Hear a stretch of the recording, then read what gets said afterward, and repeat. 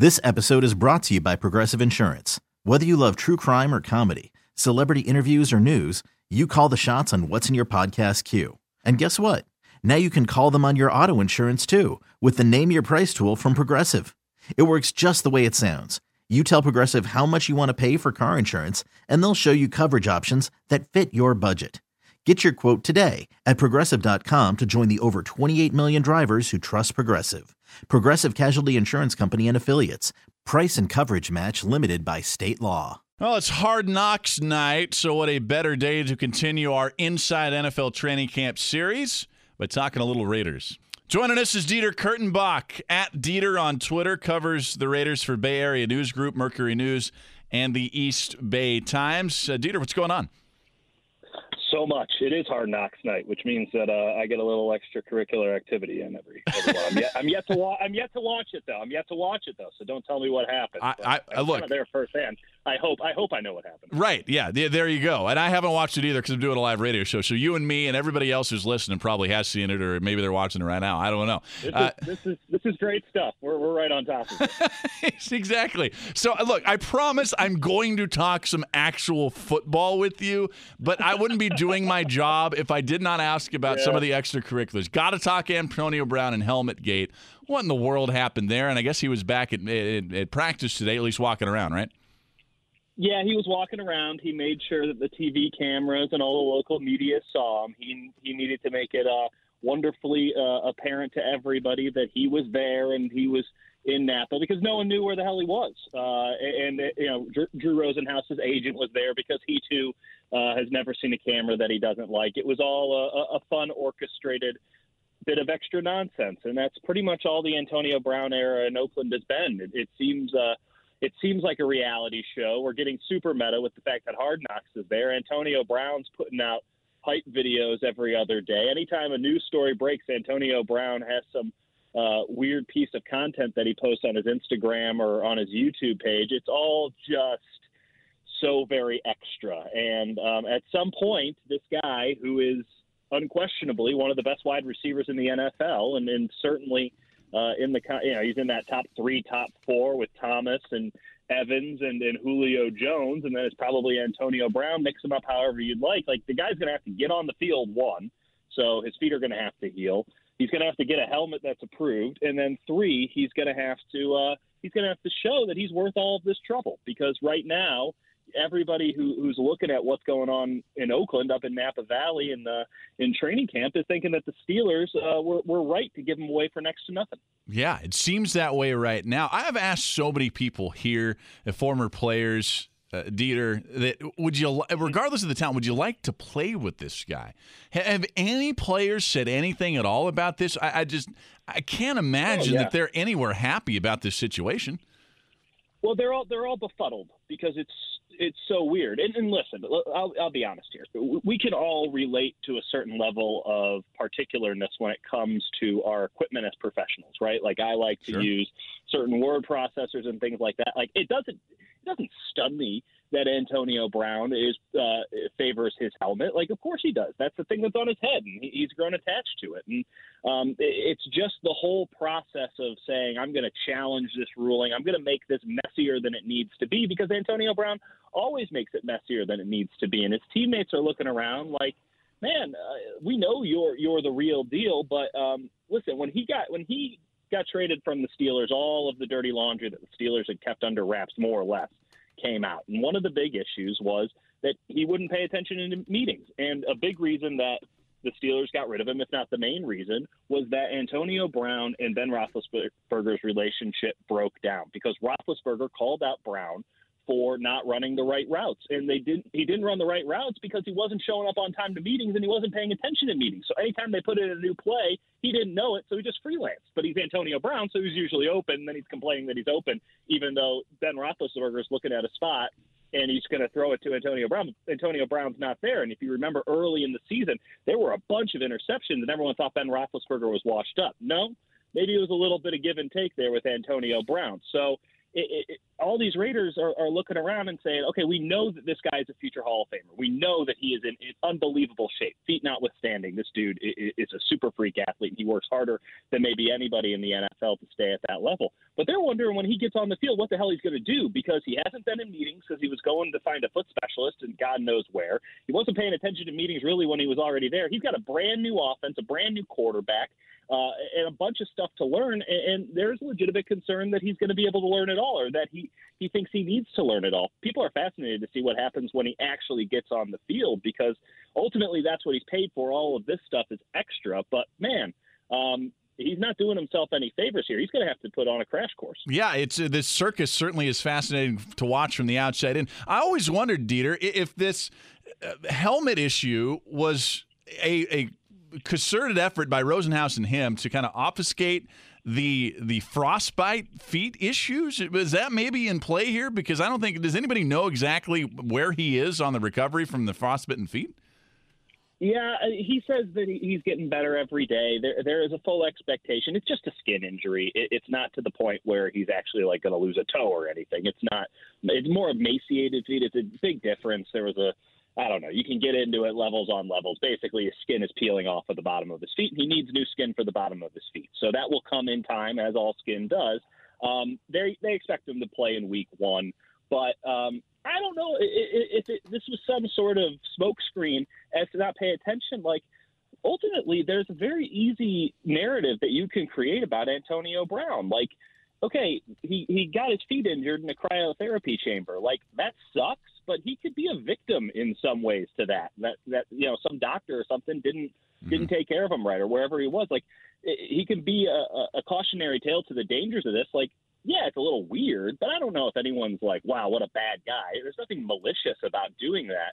But then the helmet thing adds on top of that, and you're just like, wow, all of this stuff is so blown out of proportion, mainly because of Brown's track record. Everyone's looking for him to do something wacky. Now he's doing something wacky, and he's just amplifying it 10x with his tweets and his Instagrams and all this stuff, and it's just like, wow, like, I know that calling wide receivers divas is such a tired trope, but this guy's bringing it back almost single-handedly.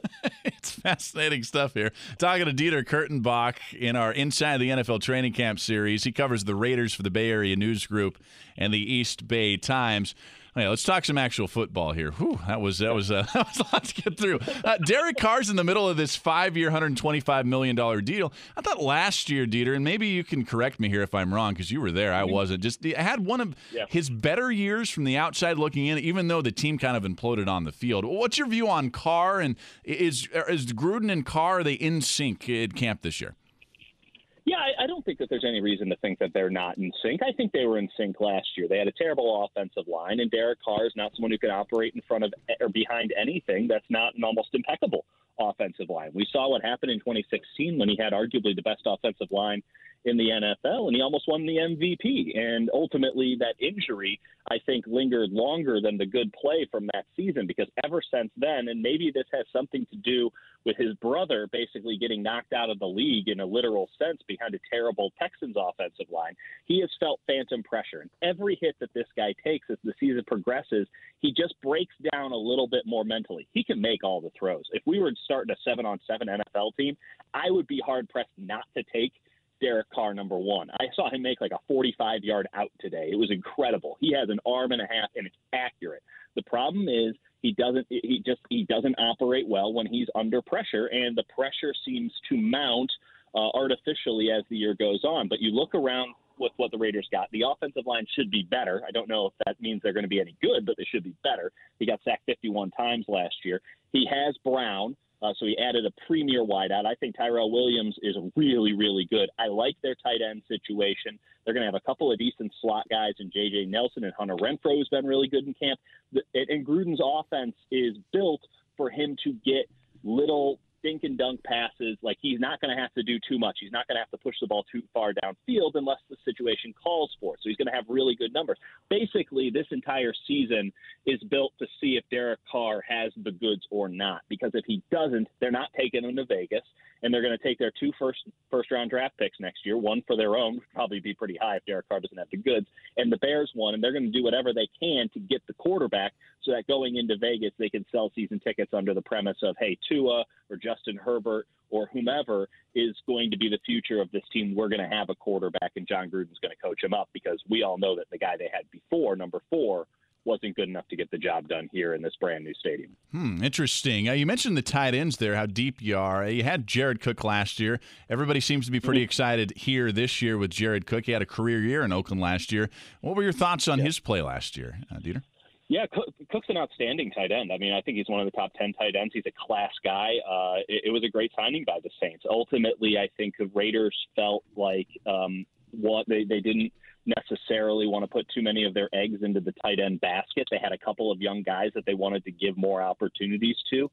This Waller kid that they have, they've put some weight on him since he came over from Baltimore, and he is stupid athletic. And as the league gets less and less physical and maybe smaller and smaller on the defensive end, it creates a really interesting opportunity for the tight ends. They don't have to be big hulking guys who necessarily can block in line. They could be a little bit smaller, and maybe that's something that the Raiders will show off a little bit more this year. But it wasn't because Cook was in any way a bad player or a bad guy in the locker room. He was nothing but class both on and off the field. I think that the Raiders ultimately just decided that they maybe didn't want to pay him his market value, where we heard that before with the Raiders, and 2, they wanted to give some of these younger guys a chance. And in training camp, looking at it, it's not a ridiculous premise to think that, hey, maybe 2 or 3 of these guys is a better option than just having one really good one. I always like to end these Inside NFL Training Camp series talking about expectations and what we're going to expect to see from these teams on the field this year. Final season in Oakland.